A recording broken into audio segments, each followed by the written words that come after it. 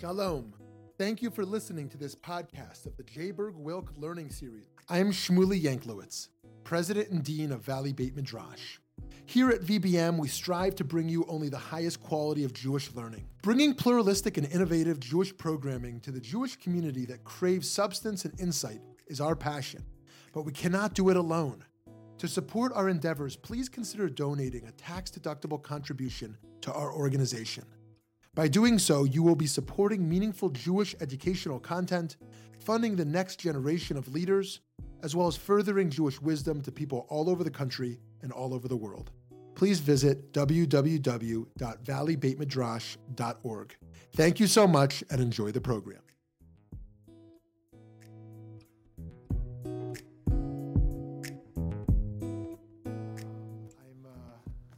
Forward to this opportunity to learn with you today. And I really want to, I specifically put very few sources on our sheet in order that we can ultimately get the conversation and maybe even application on this topic, which there's really a lot to say about. Thank you, Isabel and Eddie. And it's worth acknowledging, as we did a few days ago as well, that we're in the 9 days now, this traditional period leading up to Tisha B'Av this Sunday, where we focus on a lot of tragedies the Jewish people have experienced throughout history. They're too numerous, unfortunately, to list. Reflect on the current ones, reflect on Sinat Chinam, where we may hold baseless hatred ourselves, or where we may counter such forces in the world, wherever they may exist against the Jewish people or against other peoples. And we live in quite divisive times. I just received an email yesterday from a fellow whose wedding I performed a year ago. He's not local, so I think I can say this. No one will know him. Where he asked, my ideology of the world is fundamentally different from my parents, and I want to cut off a relationship. And in nicer terms, I more or less said, don't you dare. You hold your ideology passionately, and know that kibud av v'em, respecting parents, does not require you feeling respect on all issues, but there is about as fundamental as it comes to the Torah, an obligation to bracketing, something very extreme like abuse, of course, where you need to keep yourself safe, need to maintain that relationship. And so we're in divisive times. And so the more we can cool down that polarization and stand for our values, but continue to talk. I saw a headline this morning. I didn't see it. It was somewhere where a lady wrote that basically said she's really reaching the point where she wants to keep the grandchildren away from her in-laws, because they are so politically different. Oh yeah. This is happening quite a bit on all fronts, religiously and politically. And I think this is actually a big part of what VBM is about, actually. How can we actually deepen our passion for what we care about, deepen it, and yet still talk and learn, We don't have to, in order to foster pluralism, we don't have to diminish, our conviction in any way. Thank you. So I'm going to try to stick to our hour. I haven't been so good about that at our daytime sessions recently. And I want to just open up by saying I don't want to approach this topic philosophically in the realm of theory, but kind of with a few specific texts to see kind of what emerges from those. Some, one or two, one of these may be familiar, two are certainly not familiar. I'd be surprised if you've seen them. And I have a few goals in mind. One is the question, Jewishly, of the relationship between law and values, which is to say, if one is committed to both, what is the relationship between the two? And I'm also interested in the pluralism conversation. If one is committed to only one of the two, are they bridgeable? If someone says, I am a legal Jew, a halachic Jew, and someone else says, I am a Jewish values Jew, are those discourses bridgeable? We're not going to necessarily answer that question, but it's interesting to kind of look at that. And then there's the question of American law and American values. We know quite well that American law is intended to be something more narrow than morality and ethics, right? Intended to be something more narrow. And we understand in American law that those two are not synonymous.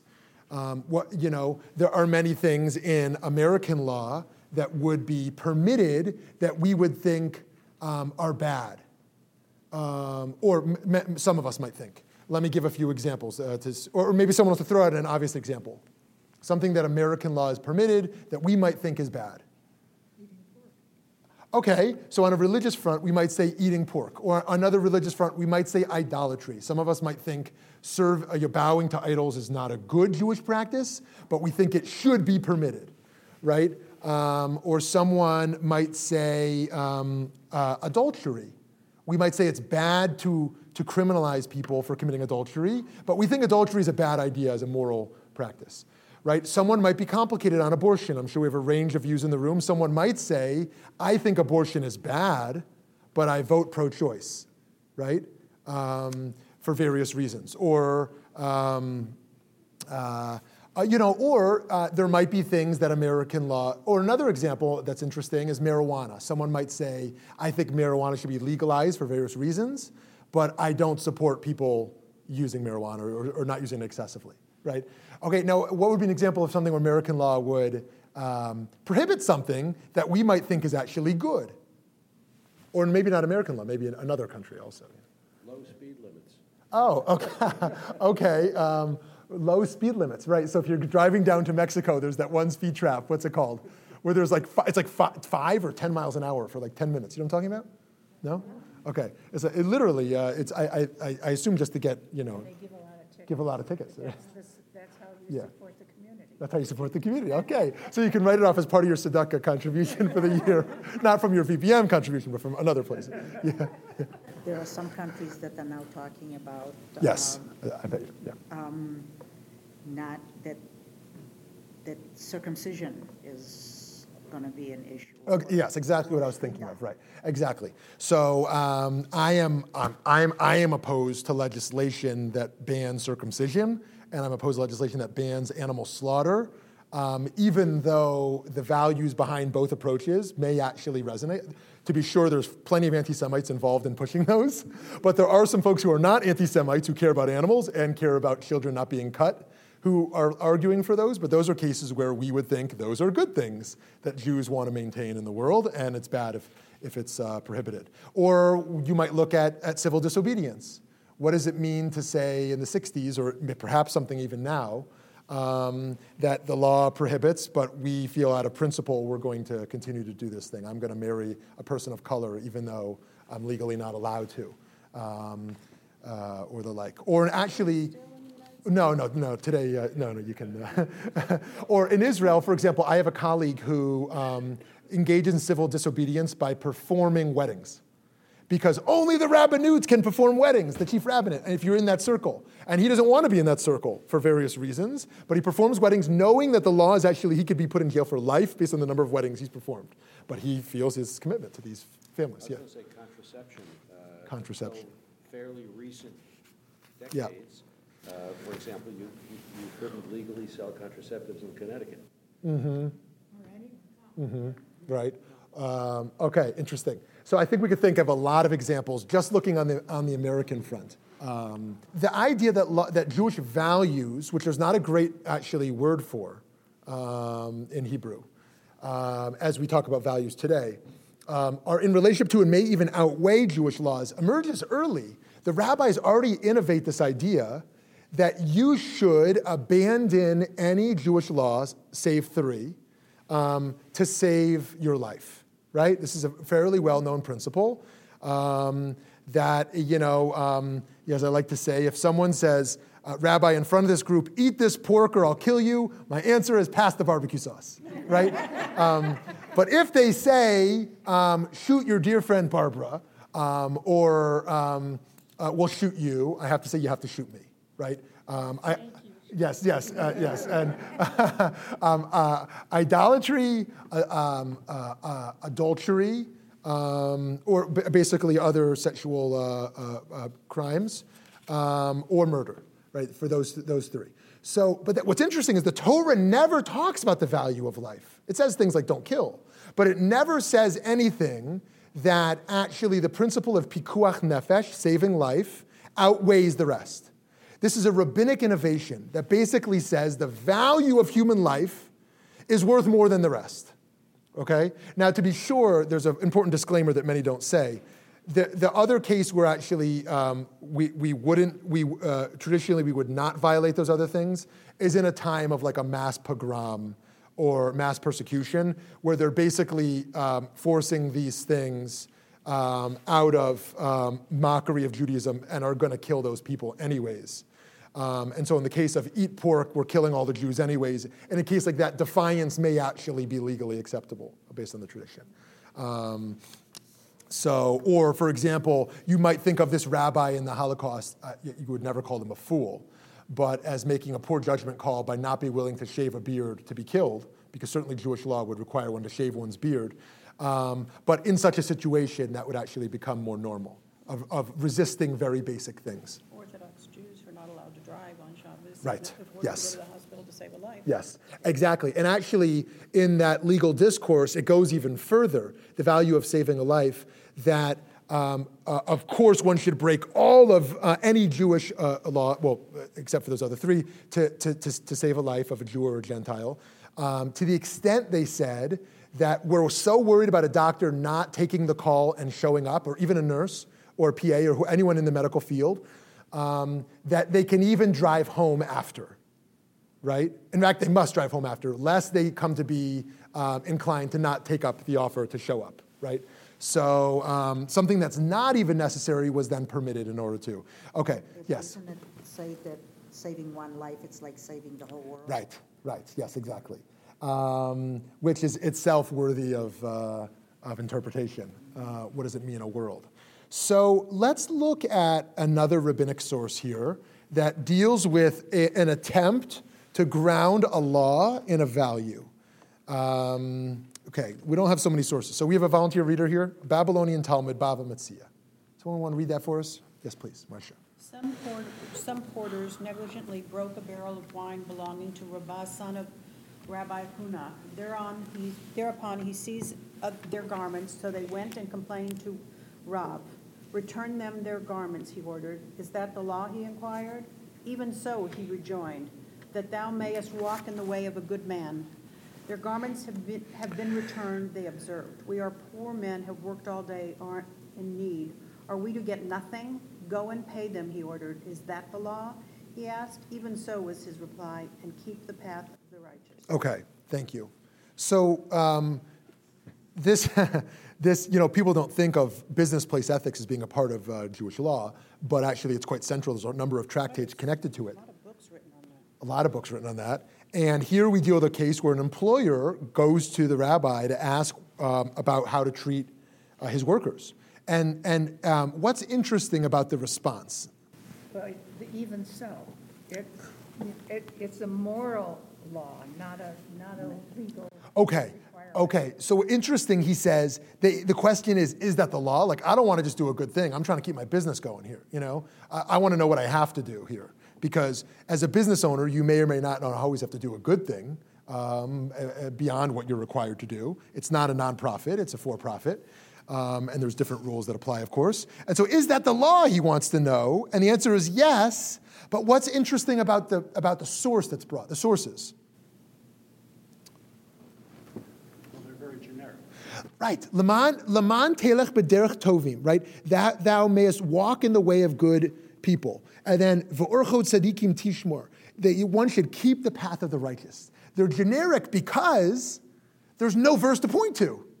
There is nothing to point to demonstrate that actually this is a law. The other interesting thing is that halacha emerges from the Chumash, the 5 books of Moses. And Mishlei is not a part of that. It's a part of Tanakh, but it's not a part of Torah, right, in the first 5 books. So you don't bring halacha, you don't bring Jewish law from Mishlei, right, unless you're really stretching, right? But basically saying that these values are important enough as kind of meta-Torah values that we're going to concretize them into law at this moment. So what does that tell us? Yeah, Fred. So it's in American business law right now. If employees, and you ask them to do a particular task, and be sure you don't do X, and they go out and they screw it up and they do X, you still have to pay them for the hours that they worked. Right. And what is the law, if you know or anyone knows, on damages that workers create? If it was done without ill intent. Without negligence, basically. Yeah. Then it's on the owner, essentially. Yeah. Right. There's no case where a worker has to compensate for, right, if it's negligence. Right. But as an owner, as much as you would like to do otherwise, that's what you're bound to. Yeah. But that's why he keeps saying even so. Even so, yeah, right. That actually Jewish law is good. We talked about earlier about the case where values go much further than the law, right? That's to say the law is the floor and the values reach us to the ceiling. But here we're dealing with sort of the opposite, that the law is kind of comes to become equated. Now, what's interesting, if you look at the denominational sphere, to state what's probably obvious, the Reform movement intentionally moved away from the language of Jewish law, right? Orthodoxy in its full spectrum has many different approaches. I'll come back to that. And the conservative movement, the clergy have maintained the legal discourse, and the high majority of lay people in the conservative movement use the language of tradition as opposed to being bound by law and a legal discourse. For example, when 2 years ago, I know we have a number of folks in the room who identify with the conservative movement. Was it 2 years ago or 3 years ago? The conservative rabbis on their legal committee said kitniot is now permitted on Pesach. Right? Kitniot is fine from a legal perspective, but there is a long-standing custom to not eat these other things like rice for Ashkenazic Jews. And so the conservative movement now permitted it, and I think the majority of the conservative movement was like, whoop-de-doo, we were already eating that for decades, right? Like, yeah, good job, rabbis, right? But part of it was to sort of even it with Israel, because in Israel, everybody was eating it. Right. And that was really creating a problem in Israel. Yeah. Because, some Ashkenazi people would say, well, are we eating kitniot or aren't we? Right. So it was kind of to make it even. Yeah, That right. I have some Ashkenazic friends who have joked they only married their Sephardic spouse in order to eat rice on Passover. So it's a case. So the conservative movement kind of on a top level kind of holds on to that, but on a grassroots level has a different relationship to it. And then within Orthodoxy, it's actually quite interesting that the Haredi world, the ultra-Orthodox world, takes a similar approach to the most kind of left-wing halakhic egalitarian world, they call it, where they actually equate values and law in ways that would be diametrically opposed, where the halakhic egalitarian world, for example, is going to say, we came to the conclusion already that we want an egalitarian framework, men and women are going to lead prayers together. Now that value exists, the law is going to have to kind of make that happen. Whereas in the ultra-Orthodox world, they're going to say, oh, we have a value of more modesty for women, and so we're going to create new laws on how women are going to dress. Right? Totally different conclusions, but basically going to say values are going to drive the process. As opposed to kind of this middle camp of Orthodoxy today, call that modern Orthodox, centrist Orthodox, yeshivish light, and they are going to basically say values and law are in tension.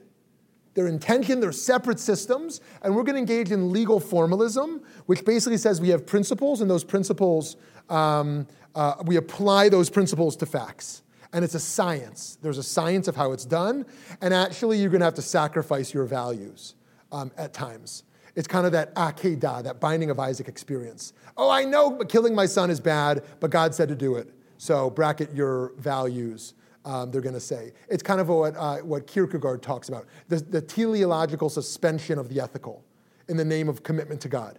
I'm going to have to suspend what I know to be ethical because submission to God is not synonymous to ethics. It's something that goes beyond that, is what they're going to argue. Yeah. But isn't one of the issues value drive process? Is values so different from community to community and country to country? Yeah, right, exactly. So the value Right. of, say, egalitarian Orthodox school Yes. might be an American European value, but would be such a contrary value in certain parts of the world. Mm-hmm. I'm thinking of the issues within the Catholic which in America, much in Europe are very safe. That wing within Catholicism being rejected totally in Africa. Okay, good. So when you deal with cultural relativism, it gets quite complex. Of like, what's the role of a feminist in America in regards to female genital cutting in a village in Africa, right? Do I respect their culture, that's what they embrace? Or do I say, look, this is actually hurting girls and women in lots of ways, and I want to kind of fight that? That's a complicated question. Or so too, if someone says, look, I'm really uncomfortable with a whole bunch of things in ultra-Orthodoxy, which ones are actually, fair game for your choice? Like, okay, pray however you want. And which ones, like domestic abuse or child abuse, or the like, or interesting questions around vaccination, right? Which ones are we going to actually protest, as part of the community? Yes, please. Now, some of this has been used against us by others. For example, the Inquisition in Spain. When basically Christians said, yes, we know we're not supposed to kill and torture, but we have some values that override that. Mm-hmm. Tough right. luck. Yes. Like right. The fires. Yeah. Right. Right. And so what? Right. So what happens? Right. When one feels that accepting Jesus Christ as their Savior actually is the number one value, and it overrides other things. What happens in Israel when someone thinks adherence to Jewish law is the most important thing for the whole society or state? So these are complicated questions. But let me throw out a different question, which is relevant. What is a Jewish value? What is a Jew? Well, let's bracket that one. That's another session. Rabbi David Ellenson is coming out this year on that topic. He's a lot to say. But what is, and I think it's relevant, but what is a Jewish value? What would be included in what we would call a Jewish value? What would be the criteria as to what's in, what's out? Responsibilities to the community. Okay, responsibilities to the community. Respect for life. Okay, so I don't mean let's name specific ones. I mean, what would be the process of us deciding what is a Jewish value and what's not? Yes? You might look behind the intention of the mitzvot. Okay, okay, great. So one might be the ta'amei hamitzvot. So as you know, traditionally, there were those who said, we don't know anything about the reasons about these things. This is about submission. And others who said, like Maimonidean tradition, that there are ta'amei hamitzvot. There's a teleology. There are reasons behind these things about fostering the good person and the good society and the good community. And those reasons are things that help us understand what the mitzvot are all about. So if one articulates it as emerging from there, interesting. Okay. Anyone else? Yes. Well, we're a rabbinical religion. Uh-huh. So consulting rabbis. Okay, good. So one might be, and these days that rabbi is called Rabbi Google. That's definitely the most commonly asked consulted rabbi for free too. So one might be rabbinic consultation. One might be reason of mitzvot. Someone else might say precedence. Is there any precedence in Jewish history of this being invoked as a value? Now, someone else might say language. Is it expressed in Jewish language? Now that's changing in America pretty rapidly. Jewish language used to mean Hebrew in America, right? If someone says tikkun olam, that's different than saying civic engagement, right? Civic engagement, not a Jewish value in its language. Tikkun olam means a Jewish value.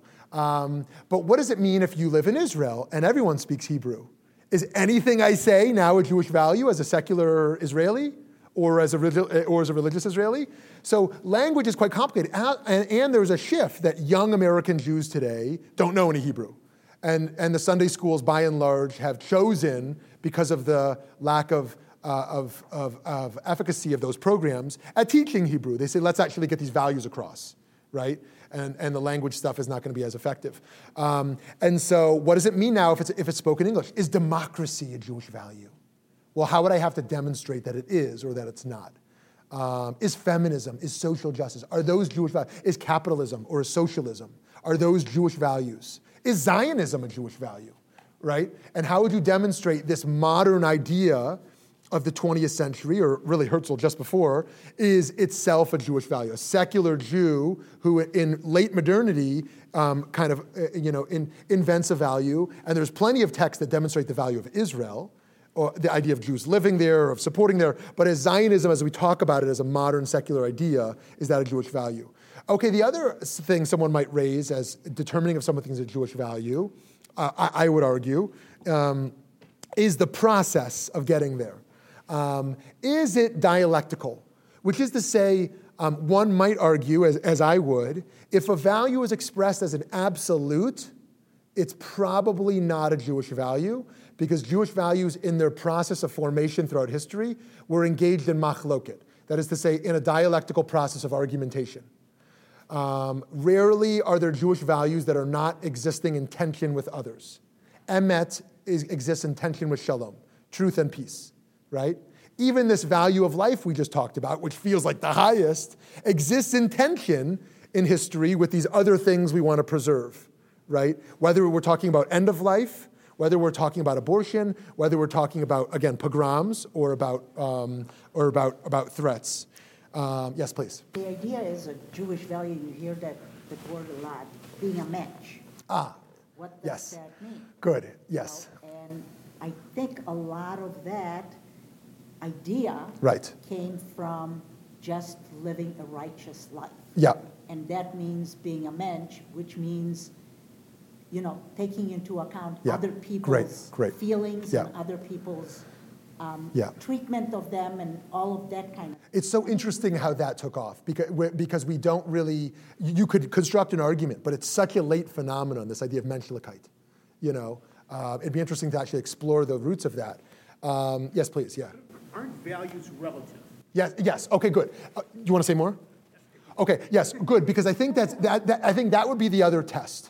If invoking this value means you can now do whatever you want, that might not be a Jewish value. If tikkun olam means now I argue any ideology I want, right? Then is tikkun olam really we did a whole session on tikkun olam a number of weeks ago. You can listen to the podcast if you're interested.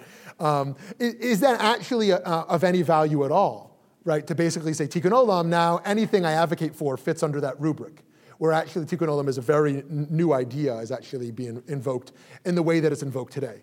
But yes. Yeah. Yes. Yes. Great point. As society changes and hopefully matures. Yes. Our values change with it. Great. Okay. So the argument of those who favor law over values is the law is eternal, right? The law, as it was concretized throughout tradition, yes, it evolves, but the law is eternal. Values are extremely relative to time period and to culture and the like. And so, what does that mean for us? What does that mean? And so those changes happen really rapidly, and all the more rapidly today than ever before. If you look at the LGBT issue, this country in the last decade has evolved so fast. Former President Barack Obama, in his first election, was opposed to gay marriage, right? So if you look at just the Democratic Party, not to mention the Republican Party, and how both parties have evolved on this. If you look at the issue of intermarriage in American Jewish life, where the Reform movement was on it, where the conservative movement was, even where Orthodoxy is today on it, which is another case of where someone might be opposed to the idea and yet in support of it happening in some sense, right? Yes, please. Yeah. But don't laws also evolve over time? Yes. But intentionally based into the law, in American law and Jewish law, is a process of continuity. That it be slow. Even very progressive jurists want continuity. They want to invoke, right, a conservative jurist is going to invoke original intent, and a progressive one is going to invoke something more of a consequentialist type of approach. But both of them are going to ground precedents. The law doesn't change. The interpretation. Yes, exactly. Thank you. It's the interpretation that's going to change. They're all going to argue. It'd be hard that the continuity in the name of interpretation. It's going to be hard for someone to argue they're really interested in the law if they're arguing for just a total change of the law, as opposed to a new interpretation. For example, those engaged in halakha who now want to permit gay sex, right, have all these arguments. They're saying, actually, we're not saying remove the verse We're not saying that doesn't exist. They're actually saying, oh, so here's one of the common arguments. Oh, what they're actually dealing with over there was a case of a heterosexual who was engaged in homosexual activity. They're not dealing with someone who was born gay, because the problem in the heterosexual who's engaged in homosexual activity is they're likely a victim of abuse of power. There were male teachers who performed anal sex on their male students as an act of power, and that was what they were concerned with. These folks will argue. They were not actually dealing with someone whose only desire was for a man. As another man. So they're engaged in these reinterpretations of verses. And actually that was like built into the rabbinic process, of course. That happens. And then there's radical overturning. Can some folks think of some radical overturning in the Talmud of biblical law? What are some examples? Stoning, yeah. You stone your wayward child. Now, anyone who has ever in this room had a child, may have experienced some pushback, let's call it, at some points in life. Yeah. Sacrifice. Animal sacrifice and human sacrifice. Actually, that's why the Akedah could be read as a progressive story, because it's actually the transition from human sacrifice to animal sacrifice. It's actually moving things forward in some sense. Yes, please, yeah. No, I just have a question. I don't know if it fits in, because my mind is like going right. like Yes, this yeah. here. A question of, and I don't know what the answer to this is anymore, the matrilineal and patrilineal descent. Yeah. And I don't know where it stands now. And you go through the whole thing. It's a child who was born with a Jewish father. Good, yeah. And was in Hebrew school and managed to be bar mitzvah somehow. Yeah. And all this stuff. How do you say that they're not Jewish? Oh, great. So that's an example where it goes the opposite way. Right, as opposed to making things kind of easier or more modern, in some ways it makes it more strict. Right, we know on the level of the Mishnah, the first stage of the Talmud, patrilineal descent is still accepted. Well, it is engaged with, even if it loses the battle, based upon biblical precedents, obviously. And what marriage looks like is actually different, and what conversion looks like is fundamentally different. And then it becomes clear in the Talmud that they're going to reject this for the matrilineal approach. So what does it mean to kind of jump back eras is also kind of a fascinating question. Yeah? So I didn't come to the class planning to be an anarchist, but in listening to the discussion, I'm thinking values according to whom? Uh-huh. And if I look around the room, I assume there'd be some overlap, but a large range of values that we probably couldn't all agree to. There's we could agree to, but a lot of things we couldn't. And so it comes down to my values. Right. Exactly. Right. And let me come back to that point in a moment. Just to throw out a few other examples of many. Remember the case of the sota in the Bible of what happens when a woman is thought to be an adulteress, or think of the case of the Yovel. The case of the Jubilee, of canceling debts. The rabbis had a whole innovation to make sure loans could still happen, that there wouldn't be a threat of canceling debts. Or the Shemitah year, right? In Israel, they were worried about economic collapse if people didn't work the land in the 7th year, so they had all these maneuvers. Or the selling of chametz, right, on Passover. I'm just going to I'm going to put my bread in the closet, close the closet, and find Jaime, he works at my synagogue, and sell my chametz to Jaime. Yeah, and now all of a sudden the thing that I own, I don't really own. So there were all these kind of legal fictions that were constructed. The Shabbos elevator, right? There's all these things that were kind of employed in order to make things easier in various ways. Automatic turn on for the football game. Oh yeah, yeah. The timer. Actually, it's kind of a hidden secret. It's kind of a hidden secret among the Orthodox rabbinic establishment of how easy it would be to kind of navigate electricity issues, but their belief that it would destroy Shabbat as they know it if that happened. But they do. They have Shabbat stoves. Yeah, and Shabbat yeah. Everything built on timers, exactly. Yeah, right. Yeah.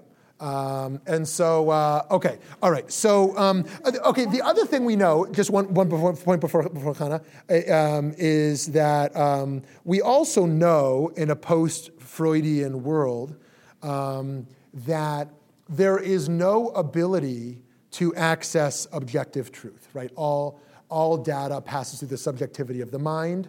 And so there is no access to this purely legal analysis devoid of one's own filters and values, right? Which ought to make any process of legal construction that is devoid of values suspect. Which is to basically say that anyone who's not transparent of the values that are a part of a legal process should be pushed to produce those. And in fact, in the Jewish legal discourse, many times it is transparent, and many times it's not. Okay, so... I want to get back to... Yes, please, yeah. Good, yeah. Said here that you're supposed to, even though it's not in the law, and that kind of thing, but some of these are in the law. They are in the Torah, where they are talking about making sure that we take care of the poor. Yeah. And in this case, the reference is here that these workers are poor, and you can't, even though it may not be exactly specifically in the law, it's implied that you're supposed to take care of them. Okay, so that's a good example, exactly, where they would say exactly that they want the law to be narrow. When it says taking care of the poor, here's exactly what that's going to mean, what you do with your field. And we're going to analyze that to death, about what you have to do there. But when it comes to just our treatment of poor in society and the worker as being treated as someone who is impoverished, they're going to say now you're going to have to extrapolate values from that. It says in the Torah that you must pay them before the end of the week. Exactly, end of the day, exactly. Lest, and the most common interpretation of that, lest they die. They are hand to mouth, lest they die. And so today, we might commonly think of payments being made twice a month or the like, but yeah, that bracketing a contract, the biblical obligation is daily pay. So if these workers, had been quite wealthy, what would we say here? Would we say it's okay to charge them for the negligence? I mean, taking a modern-day example, a very highly paid software engineer does something negligent in producing the software. Or take Boeing, and the people who made a certain decision about software, Can they be held liable for any of this? Yeah, right. Fascinating, right. So, it's interesting. I mean, we teach all kinds of interesting things to our kids, but Baal Talin or OSHEC, I mean, prohibitions, I mean, how we engage with workers, our notion of business ethics, why isn't this built into more of our learning and our discourse? Because these conversations, I think, engaging with teens, for example, around case studies, is really interesting. Get them thinking around, in a Kohlbergian sense, Lawrence Kohlberg fashion, around moral development. So, okay, let's bracket Moses Pava. Moses Pava just retired as a professor of business ethics, as the dean of a business school. And you can look at that later, his interpretation of this first text, if you're interested. And let's jump to the Ramban, Nachmanides. Not to be mistaken with the Rambam, Maimonides. This one argues with the Rambam all the time. He is 13th century Spain, and then after he had to leave, for some not so nice reasons, he moved to Israel in 13th century. And this is a very famous idea of Nachmanides, which deals with this idea of law versus values. So, someone who can read this loudly for us? And thou shalt be holy, for I, the Lord thy God, am holy. The meaning is as follows.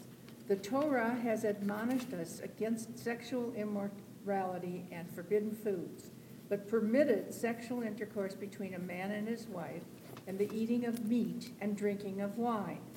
If so, a man of lust could find the legal allowance to be lustfully addicted to sexual intercourse with his wife, or with many wives, and be among the wine imbibers and glutinous eaters of flesh, and speak freely all profanity, since this prohibition has not been stated explicitly in the Torah. Thus he will be a base, sordid man within the allowance. Okay, that's the Hebrew phrase to hold on to. Naval birshut haTorah. A disgusting person with the permission of the Torah. Okay, read one more paragraph. Therefore, the Torah came after having listed the specific matters which are completely forbidden, and commanded in a general sense that we should restrain ourselves, even in permitted realms. Moderation.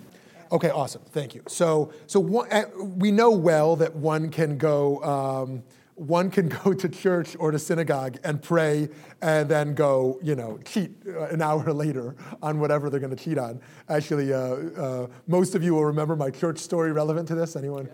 Okay, yeah. So I 2 summers ago, I was jogging in the 115-degree summer, quite hot, and silly. And at that time, I didn't run with my phone, and I kicked the curb and I broke some bones in my foot, which had never happened. I've been running for a long time.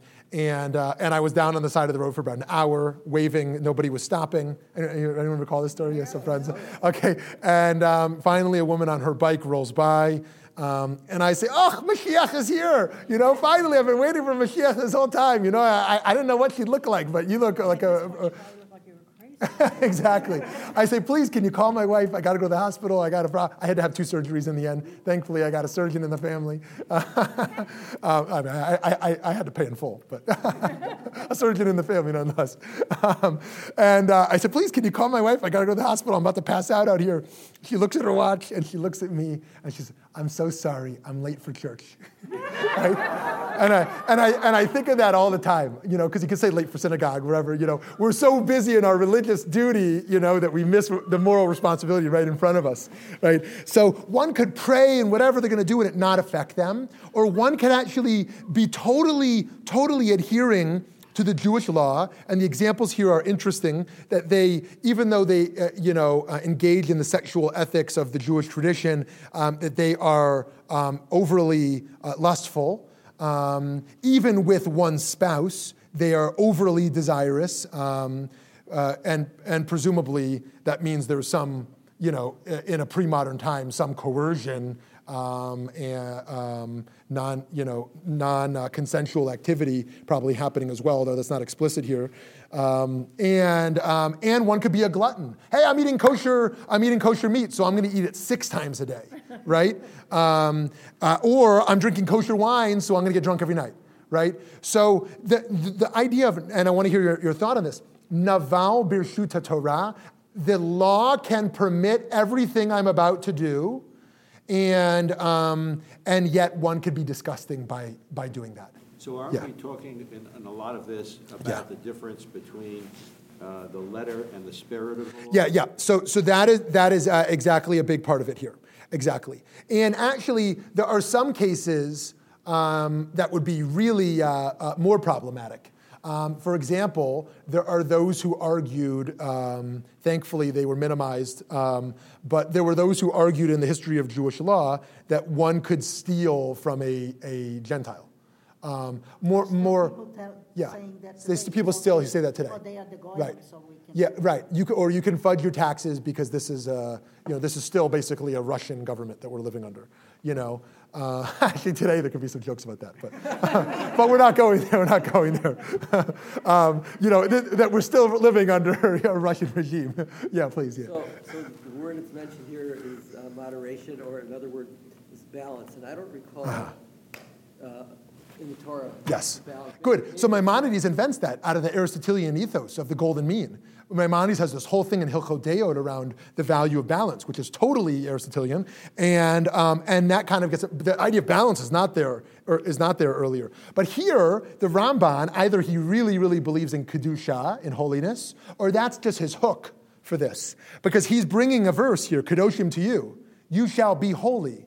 And what does it mean, this value of holiness, or this law of holiness, actually means the spirit of the law. Don't think the letter of the law is enough, right? You might actually be a jerk and be really frum, right? You might be really ritually pious, but not be a mensch. Yeah, please.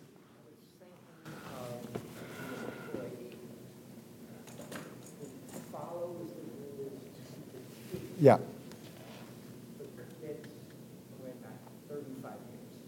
Commits, what is that? 35 years ago, I was in a situation where someone went into a bank and said, I need money, I don't have any ID, I don't have my bank account, my water broke, I need money to go to the hospital. And the branch manager said, I'm sorry, I can't do it because these are the rules. Uh-huh. The problem was, by the way, the tellers gave the woman money to take care of her kids. Right. The problem was, president couldn't fire the manager, who was the only female manager in the back system. Of course, her answer was, I followed her rules. Mm-hmm. Right. The Nazi, I followed the rules. In Germany, the answer was, every single branch manager, 5 counties would fill up, just to make it weird. But someone who follows the rules without any thought. Okay, interesting. And then actually, I've often wondered about the flip side. Tell me if you've thought about this as well. To what extent is an employee a valid representation of the employer? For example, I'm in Starbucks and I spill my coffee. And I go with my pity case to the counter. Oh, I spilled my coffee. More like, can I have a new one?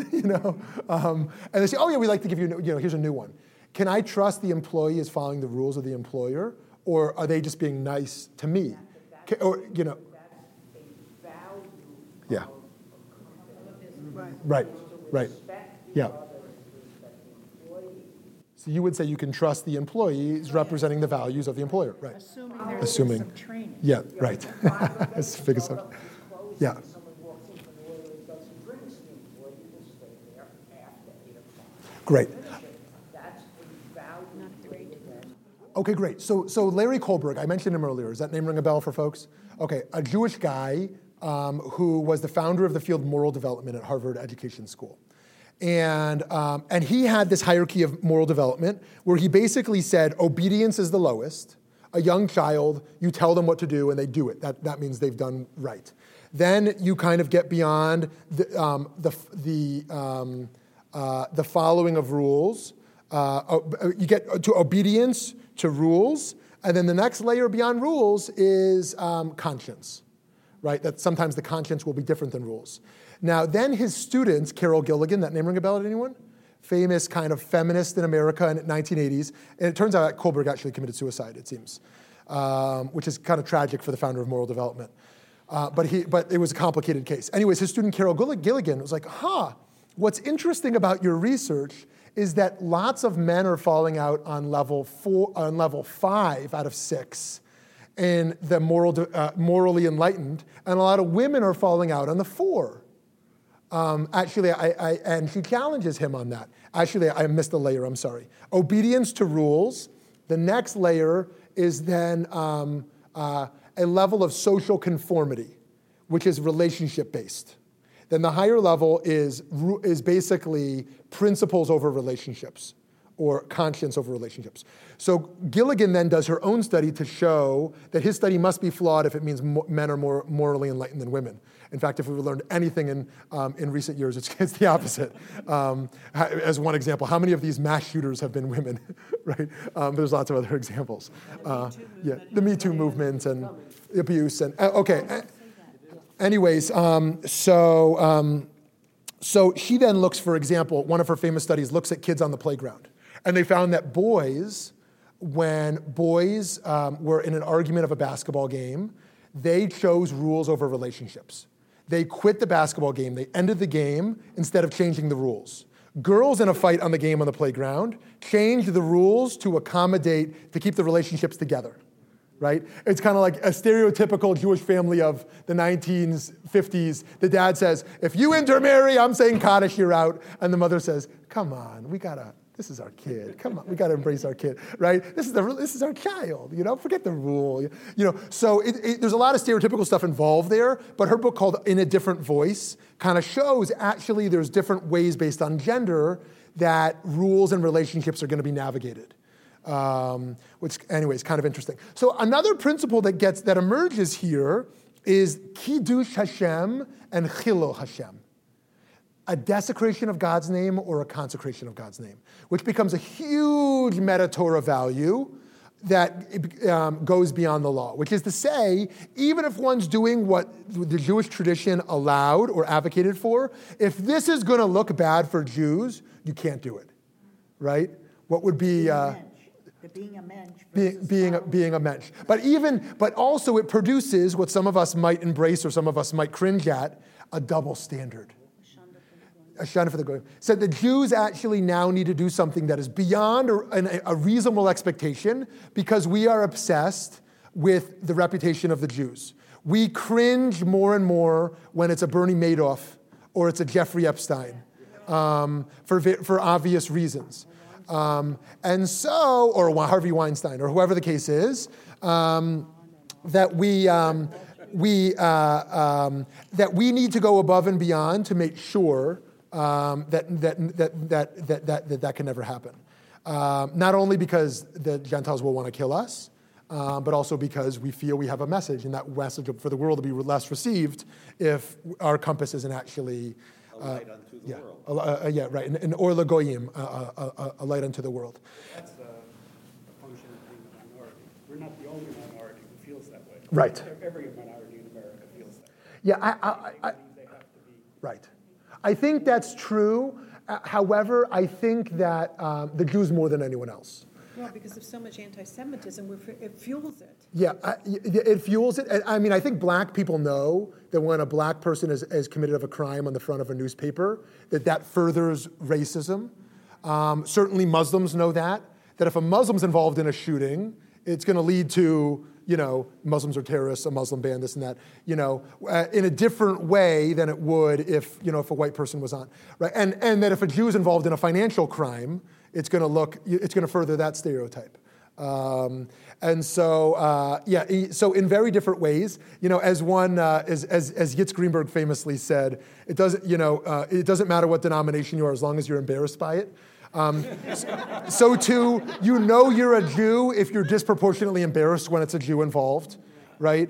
Or so it actually is a sign of Jewish pride or Jewish identity. It could be used as a positive measurement, actually, the level of embarrassment we have. But actually, it's also a measurement of Jewish peoplehood. Is a Reformed Jew as embarrassed if an ultra-Orthodox Jew is on the paper, right? Or more embarrassed because of how externally pious they are, as it is if a secular Jew. But not Stephen Miller. Stephen Miller. Okay, so that's a whole other, yeah. Aren't we responsible for every Jew in the world? Okay, yeah, so the right.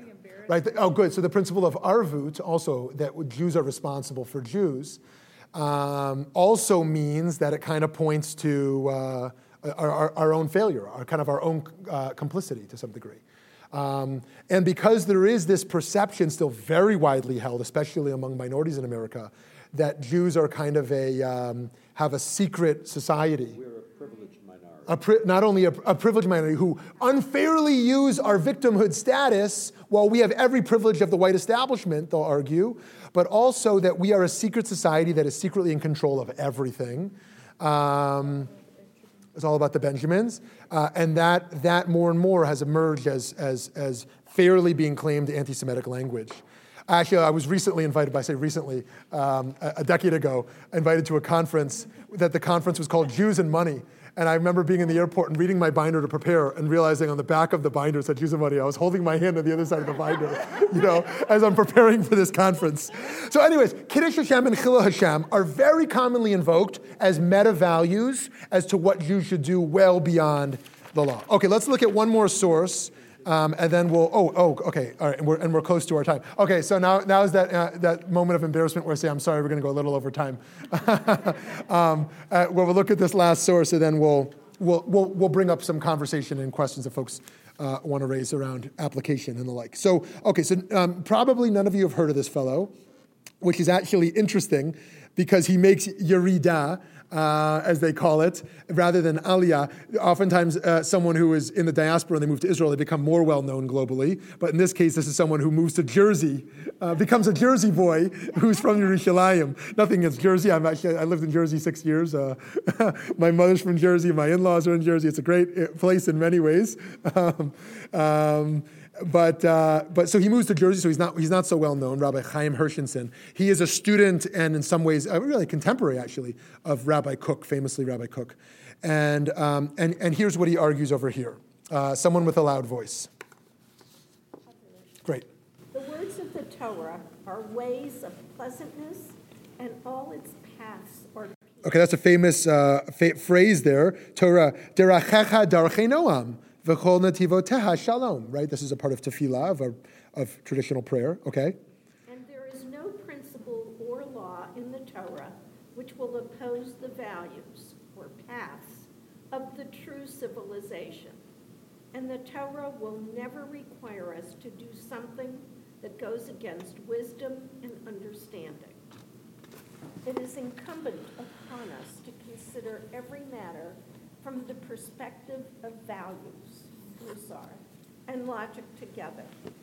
And when we find that it is good and upright and correct and established from the perspective of these two foundations, then we must look at the halakha, whose ways are ways of pleasantness and all its paths are peace, which will, without a doubt, never oppose that which is right and proper from the perspective of logic and values. And if we discover that the halakha does contradict this position, then we must toil until we can resolve this, because it is not empty from us, and either we have not understood the halakha correctly or the value correctly.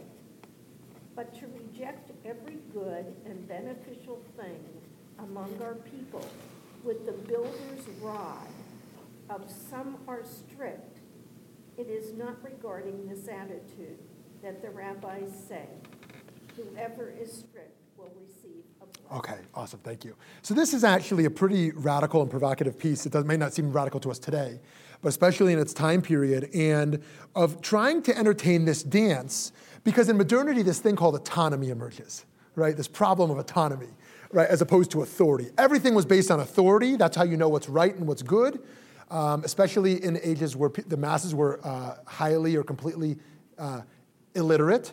And now we have this problem where individuals want to make their own decisions, right? And so how do we maintain Judaism? How does Judaism stay alive when we want to maintain a tradition while there's this thing called autonomy where people want to make their own choices? And now we want to actually promote the value of people developing themselves. And yet, I understand you love meditation, but we need to have a minyan. We need to keep our synagogue services going. I understand that you like to listen to, Barbra Streisand's version of Avinu Malkeinu instead of our choruses, but we actually want to have some folks here, right? And I understand that you've decided that these things aren't ideal, but we need to maintain a communal norms. So how do we keep Judaism alive and a Jewish tradition alive while also honoring the fact that people are cultivating these values that matter a lot to them? And so Hershenson is going to say the Torah itself, built into it, is the value of shalom, the value of peace, and nothing cannot be furthering the good and the peaceful. And if it is, you misunderstood the law. This echoes the sources of Saadia Gaon from the 11th century, 10th century, which aren't known so well, where he basically says there can never be a clash of logic and law. And if there is, you're making a mistaken interpretation of one of them. You got to go back and work it out. Go back to the law, you must be misinterpreting, or go back to the logic, you're misunderstanding it. Same thing about values and law. The two need to be in sync, and if they're not, you're misunderstanding one of them. So you have to do the hard work, right? Don't just say, one of them is wrong, right, and dismiss it. Rather, do the work to bring them back in sync. Or Rabbi Kook says that to silence one's conscience is to destroy one's yirat shamayim, one's awe of the heavens.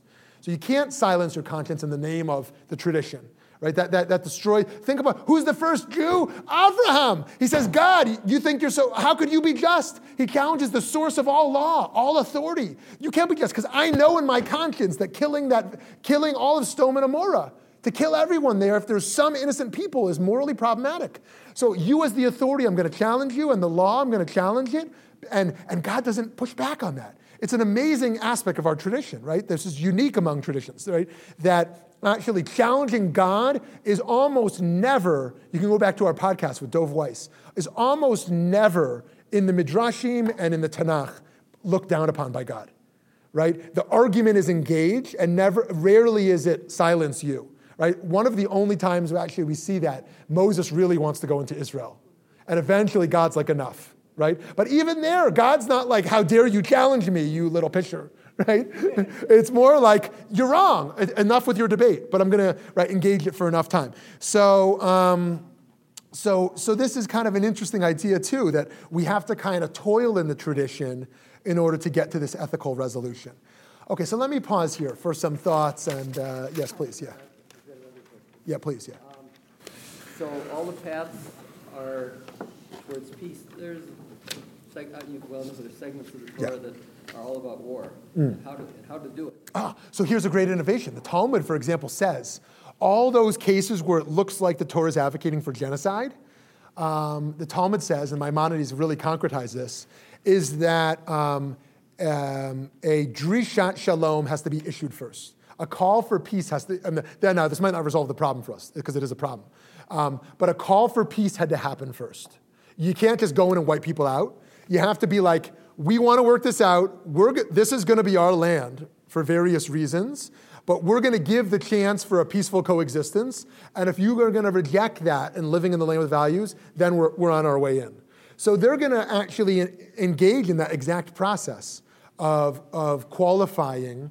Or the most classical example would be those who didn't view the death penalty or didn't view the death penalty in an expansive sense as a path towards peace, who made it virtually impossible in the Talmud to continue to execute death penalty in excess or commonly.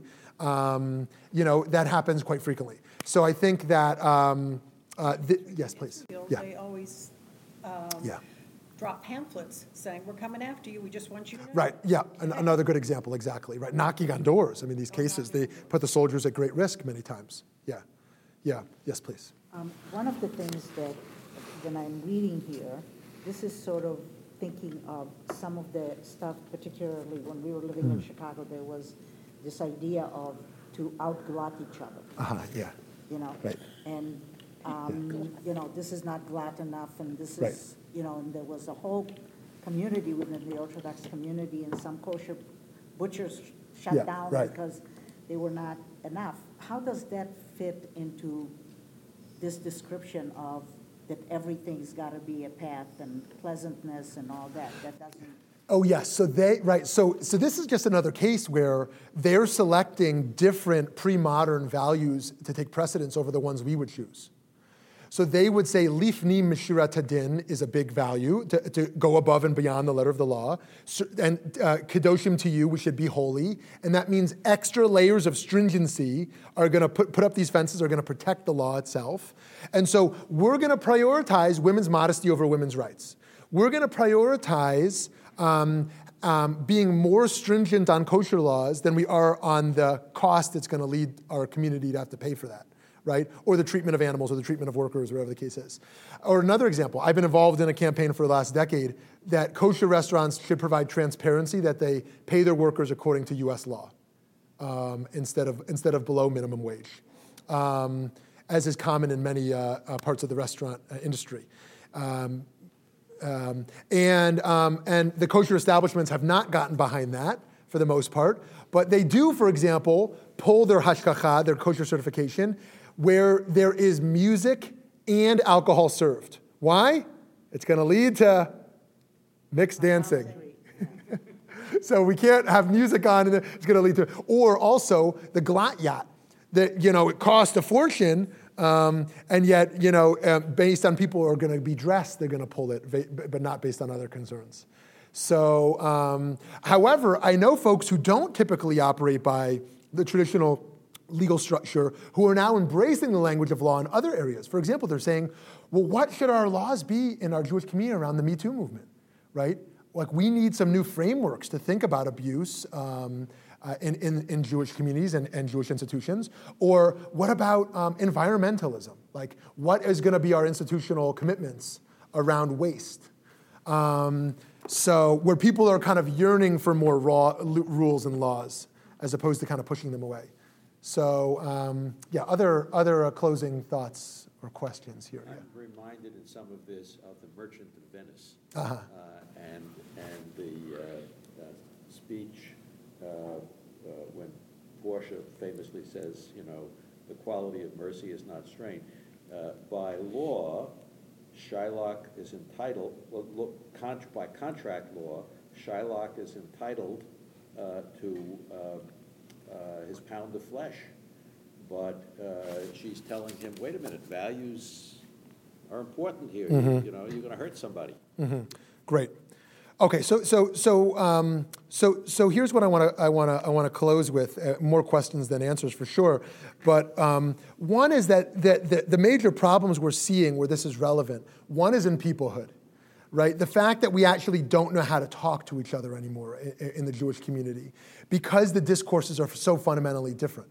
Those who feel Rabbi Moshe Feinstein said this, or the Lubavitcher Rebbe said this, or Rebbe Soloveitchik said this, so that's what obviously Judaism is playing by a whole different game by someone who says, look, this is what it means to be a mensch, or this is what tikkun olam is, right? And actually, the way to even discuss or even argue is very difficult. If I say, this is the halacha, what do you want from me, right? Or this is what is an obvious Jewish value. So that's one problem we have, is how do Jews actually talk to each other? The other problem is there's very little bit of values education of fostering an intellectual values discourse, right? Because on one end, it's all law, right? And it's authority-based, so I don't actually have to think about values, which creates a whole set of problems. And on the other hand, it's so personalized where basically personal values equate with Jewish values. There's nothing that I don't think is good that Judaism disagrees with, which becomes awfully convenient, right? Then actually, does Judaism have anything to say? And now Jewish learning is totally irrelevant for me because it can't possibly say something I don't already agree with, and so what do I need it for, right? Can it possibly challenge my thinking? And so how do we actually enhance the Jewish educational experience of thinking about values if it has nothing to say, right? So those are two of the problems we have. And then the third is how do we kind of chart a path forward, right? What is it we want our kids to know? And how are we going to actually teach that? What are the norms that our institutions should be guided by? What are the values that are dominant as when we think about our institutions, when we think about the state of Israel, when we think about our societal responsibility? Because I see a weakening of those. I see a weakening of any link to something that is Jewish and that is intellectual and spiritually rooted and that is actually being lived, right? We see a strengthening of the Musar movement, which is interesting. A certain set of Jewish values, a very specific set, which are being kind of harnessed more deeply. And we see in the Hasidic world kind of a move towards this piety.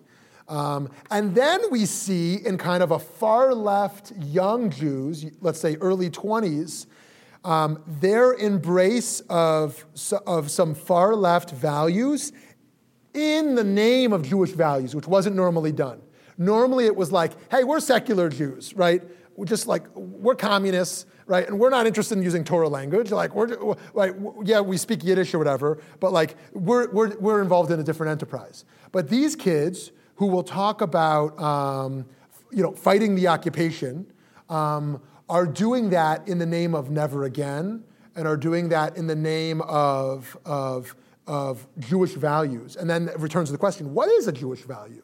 Right? Who can claim it? Who can use it? And what does it mean? And so it's an interesting time and they're all post-establishment also.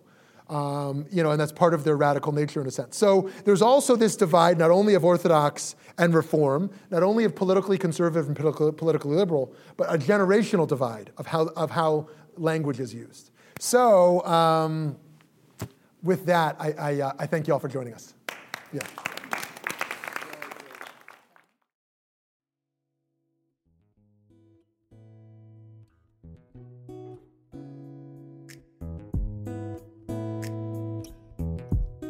Hi, this is Shmuley Yanklowitz. I hope you enjoyed listening to this fascinating lecture. At VBM, we strive to bring you only the best in Jewish educational programming. To do this, we host a wide variety of events throughout our learning season, including panels, classes, and lectures, like the one you just listened to. Please consider going to www.valleybeitmidrash.org and donating to VBM to support meaningful Jewish education in the greater Phoenix Jewish community, indeed all around the country and the world. Thank you so much for listening.